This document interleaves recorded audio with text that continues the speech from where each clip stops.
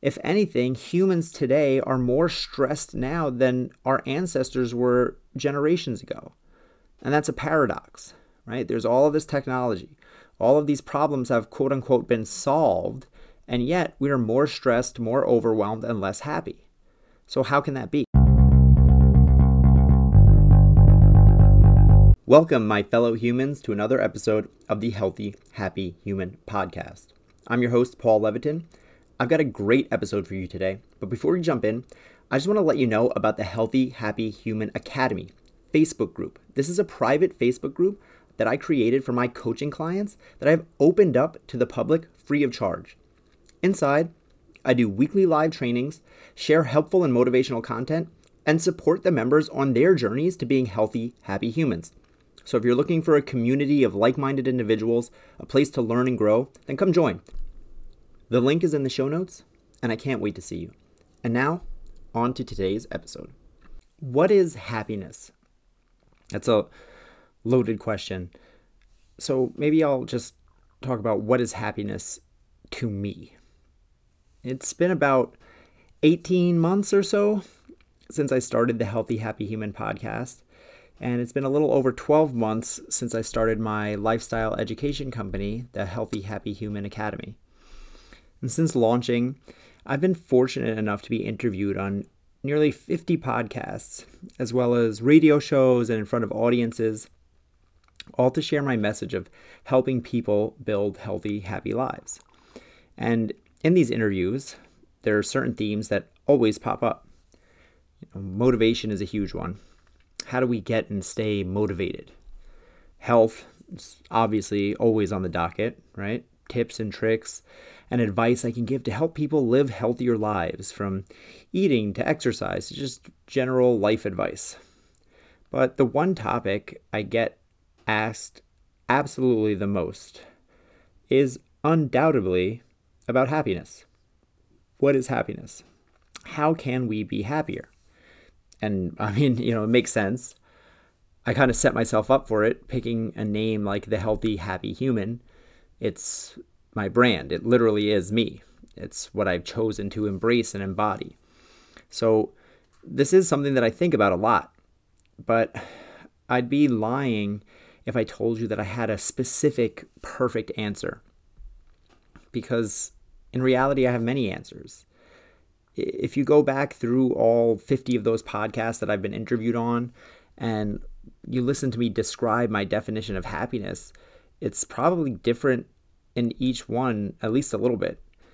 And that's because what I'm doing here is real. I'm talking. I'm just speaking what I feel. This is me. This is not some canned, pre-written focus group response that some politician gets and repeats over and over, on the campaign trail. I have a lot of feelings on the subject, and it changes as I grow, as I learn, and as I experience more. What I thought was happiness 5 years ago is different than what I think of happiness today. And how I define it today, I'm sure will probably be different than how I will choose to define it 5 years from now. I last went over this topic on this podcast when I was just starting out, all the way back in episode 4, titled Defining Health and Happiness. And I'll link to that in the show notes. You can go check it out to compare how my opinion a year and a half ago compares to my opinion today. But since then, since that episode, I've released over 70 podcast episodes. I've done hundreds of social media posts, dozens of video trainings. I've released 2 12-week courses, and I've coached hundreds of hours with dozens of clients. So again, my opinion has grown along with these new experiences. So sitting here today in March of 2022, how do I, Paul Levitin, define happiness? And it's still tough, but when I think of happiness, a few words come immediately to my mind. I call these the 3 C's of happiness. They are control, confidence, and clarity. I'm going to briefly explain exactly why I chose those words, and then I'll explain how I think about using them in order to help myself my clients and hopefully you to live happier lives. So the first C is control. And to me, control is everything. I talk about that a lot on this show. Being in control of your life. Now, this is not saying that you need to control everything in your life to be happy, because that would be impossible, right? I'm not saying that you have to control the traffic or the weather or what mood your boss is in when you get into work in the morning in order to be happy. Again, that would just be silly, and it would mean that we can never be happy since so much lies outside of our direct control. I'm talking about focusing on controlling the things that you can control. In psychology jargon, this is called autonomy. Do you feel the ability to be a conscious decision maker in your life? Are you in control of your actions? Are you in control of the direction that your life is going? And to some extent, are you in control of the way that your life unfolds? As I said, I'm not talking about the things that you can't control no matter what, right? I'm not talking about controlling the weather. I'm not talking about controlling the economy. I'm not talking about controlling geopolitical things that are way outside of our sphere. What I am talking about are the things that you have the ability to influence and the things that you have the ability to affect in your life. Basically, what I'm asking is, are you in the driver's seat of life or are you a passenger? Abraham Maslow, a famous psychologist from the 20th century, created what he called the hierarchy of needs, which has become famously known and accepted over the last 100 years as a leading principle in psychology. And honestly, for good reason, because it was and still is one of the best breakdowns of the science of human needs out there. So just briefly to sum it up for those of you who've never heard of this or seen it before, the hierarchy kind of looks like a pyramid with our strongest human needs at the bottom, creating the foundation. And each subsequent need gets stacked on top, getting smaller and smaller, forming a pyramid shape. And according to Maslow, one could only ascend to attaining higher level needs once the lower level needs are taken care of.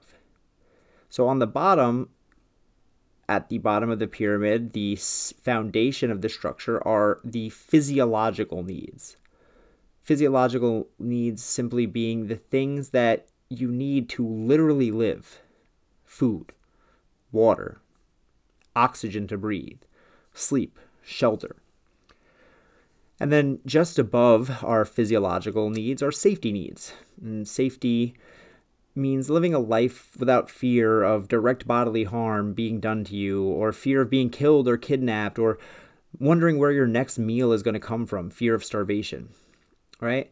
And you can see as you can't really worry about your safety if you literally don't have your physiological needs met, right? That's what keeps you alive. Then you have the ability to worry about safety needs. Then when you have both your physiological needs met and your safety needs met, then you go up the pyramid and you can worry about higher level things. And as we go up the pyramid, we work our way up to things like self-actualization, which is, the ability to work on things like the inner work, the stuff that you might talk about in therapy, and the things that we talk about on this podcast, dealing with your feelings and all that other hippie nonsense. Yeah, I know.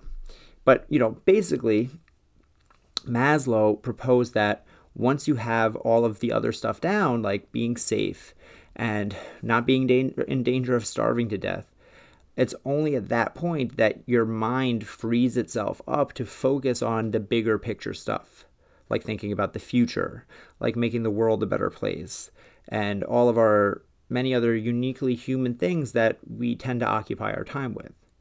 And, I really do agree, right? It's very hard to care about building wells in third world countries or focusing on reducing your carbon footprint if you're homeless or jobless or struggling to get by. However, while obviously, there's a huge amount of validity in Maslow's theory, the thing that I've come to observe is that while I do agree with what he said about our physiological needs and safety needs and all of these things being more important, and we can't worry about certain things until we have those needs covered. You can't worry about self-actualization before you have physical safety, right? We know that. But the thing is that I found is that having safety and shelter does not actually mean that you can then worry about the other stuff like self-actualization, right? It doesn't actually lead to those things, right? You can see this because in reality, if you live in a westernized nation, you have safety. You have physiological safety and you have literal safety. There's zero chance that you listening to this right now are going to starve to death. You're listening to this on a smartphone. There is literally a zero probability that you're going to starve to death. Probably would also be impossible for you to go homeless.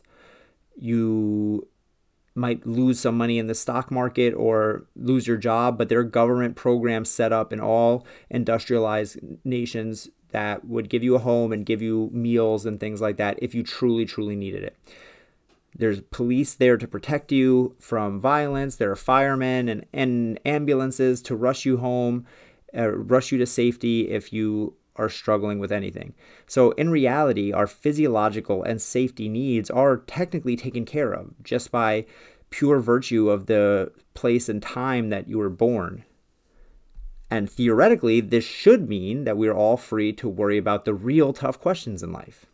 What is the meaning of life? What is the nature of the universe? When will they stop making Fast and the Furious movies? And yet, this is not the case. As you may have realized listening to this, even though it may be technically true that your immediate physiological and safety needs are technically met, it doesn't always feel like that. Our lives are not free of worry. At the time of recording this, Russia is invading Ukraine and people are afraid of a war breaking out. Gas prices are high.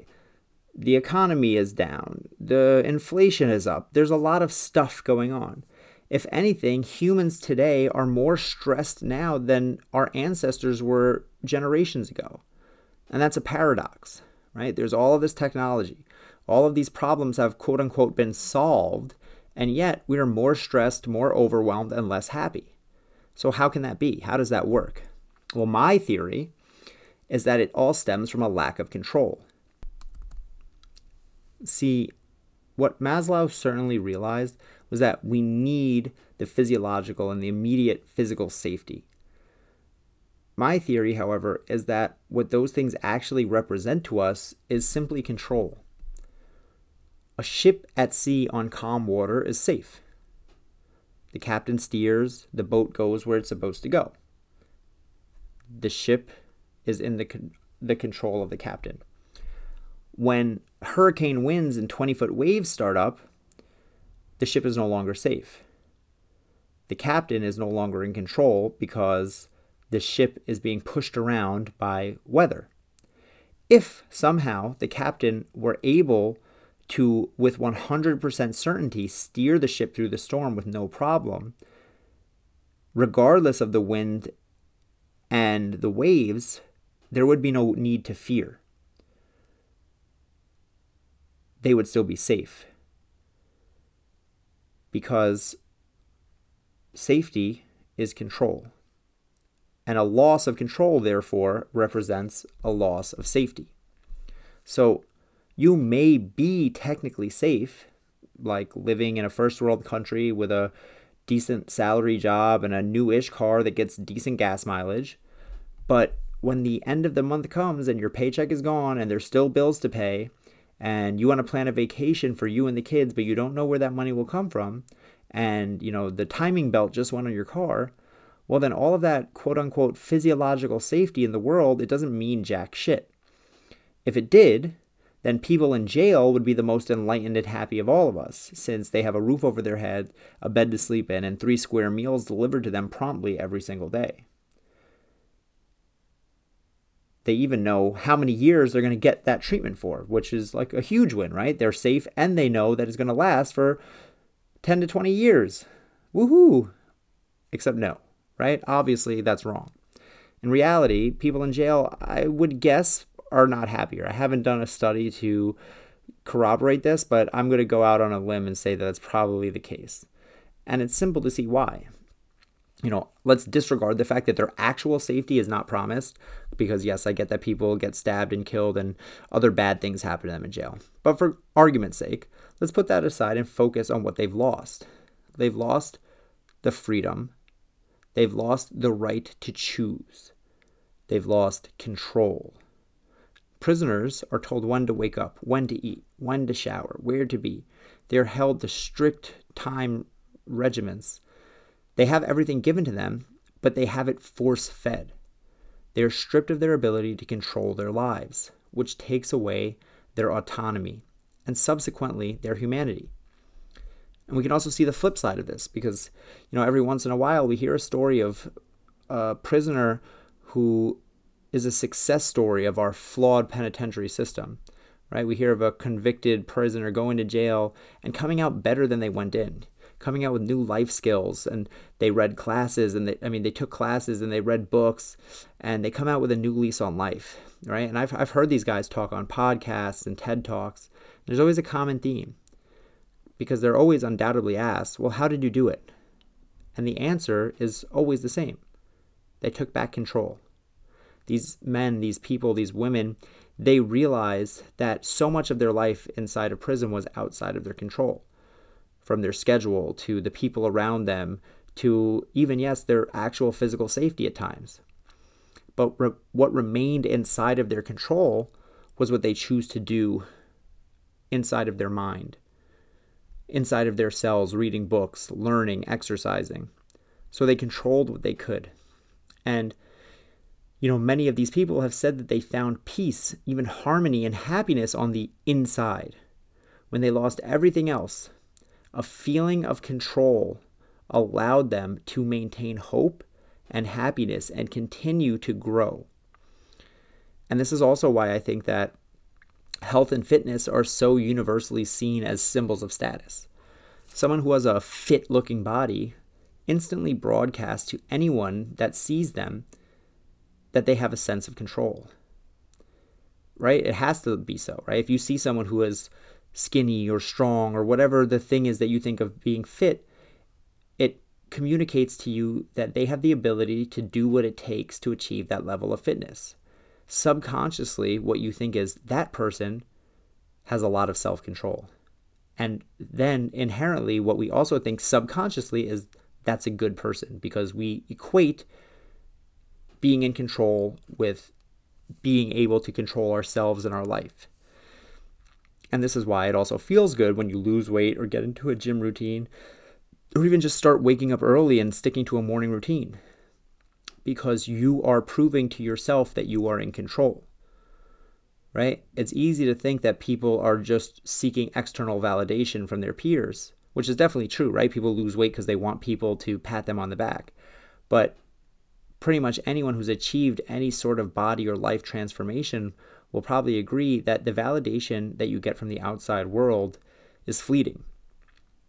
It seems like something worth striving for when you first start, but once you start to get it, you realize it doesn't really do much. What does mean a lot, however, and what keeps people going, the people who actually maintain these massive life changes, rather than the people who, might change their life but then slide back to where they were, what keeps those people going is the feeling of control that they get over their lives. Because when you become the type of person who does what they say they're going to do, the type of person who sets goals and then achieves them, what you're doing is you're sending a signal to your subconscious brain, a signal that says, I am in control. And we know that control equals safety, right? So that means we're telling our subconscious brain, I am safe. And this allows your brain to relax. Because when you're not safe, we're stuck in an endless fight or flight response. Your brain, your body, constantly looking for safety. You live a life on high alert, always ready to do whatever it takes to survive. But a sense of control can flip that switch off. This is why it's so important to be deliberate with your goals, your words, your actions. If you're constantly saying, this is going to be the year I quit smoking, or I'm definitely going to stick to that diet this time, or it's now or never, I'm starting that business, but you never do those things, then what message does that send to your subconscious mind? Well, what it says is, I want one thing, right? I'm saying I want something, but I can't get myself to do the thing, to take action on it. It means I have lost control. And we know that a lack of control equals a lack of safety. You are now stuck at the bottom of the pyramid, and your finite mental and physical energy must be saved to keep you safe, rather than be spent on achieving things that you say you want. If, however, you set goals for yourself and you achieve them, then the signal that your brain gets is, I am in control. I am safe. I can use that energy and focus on harder things. And that's how we start a positive spiral up. So, if you want to live a happy life, you need to restore your sense of autonomy and help yourself feel in control of your life. Now again, that will look very differently for different people. It's different for everyone. I came up for the idea for this episode while I was on the plane back from Miami, where I took an impromptu trip to visit some friends for the weekend.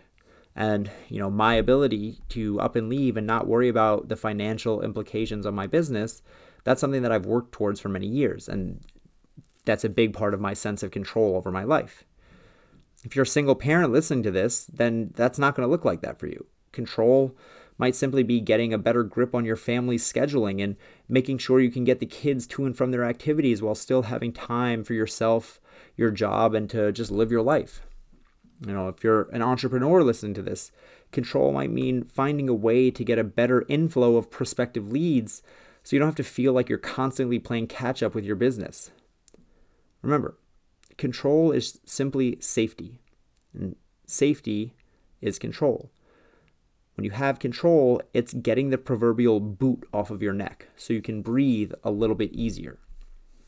It is getting out of the passenger seat, where you're just being whisked around without any say, any which way, getting out of the passenger seat and getting into the driver's seat. Drivers still have to be able to obey the traffic rules. You still can only get off the highway when your exit comes, but at least the driver gets to decide on the speed and the exit and when to get off. I'm sure you can think of a time when you've been in the passenger seat of a car and you didn't particularly trust the driver. For whatever reason, you just didn't feel good.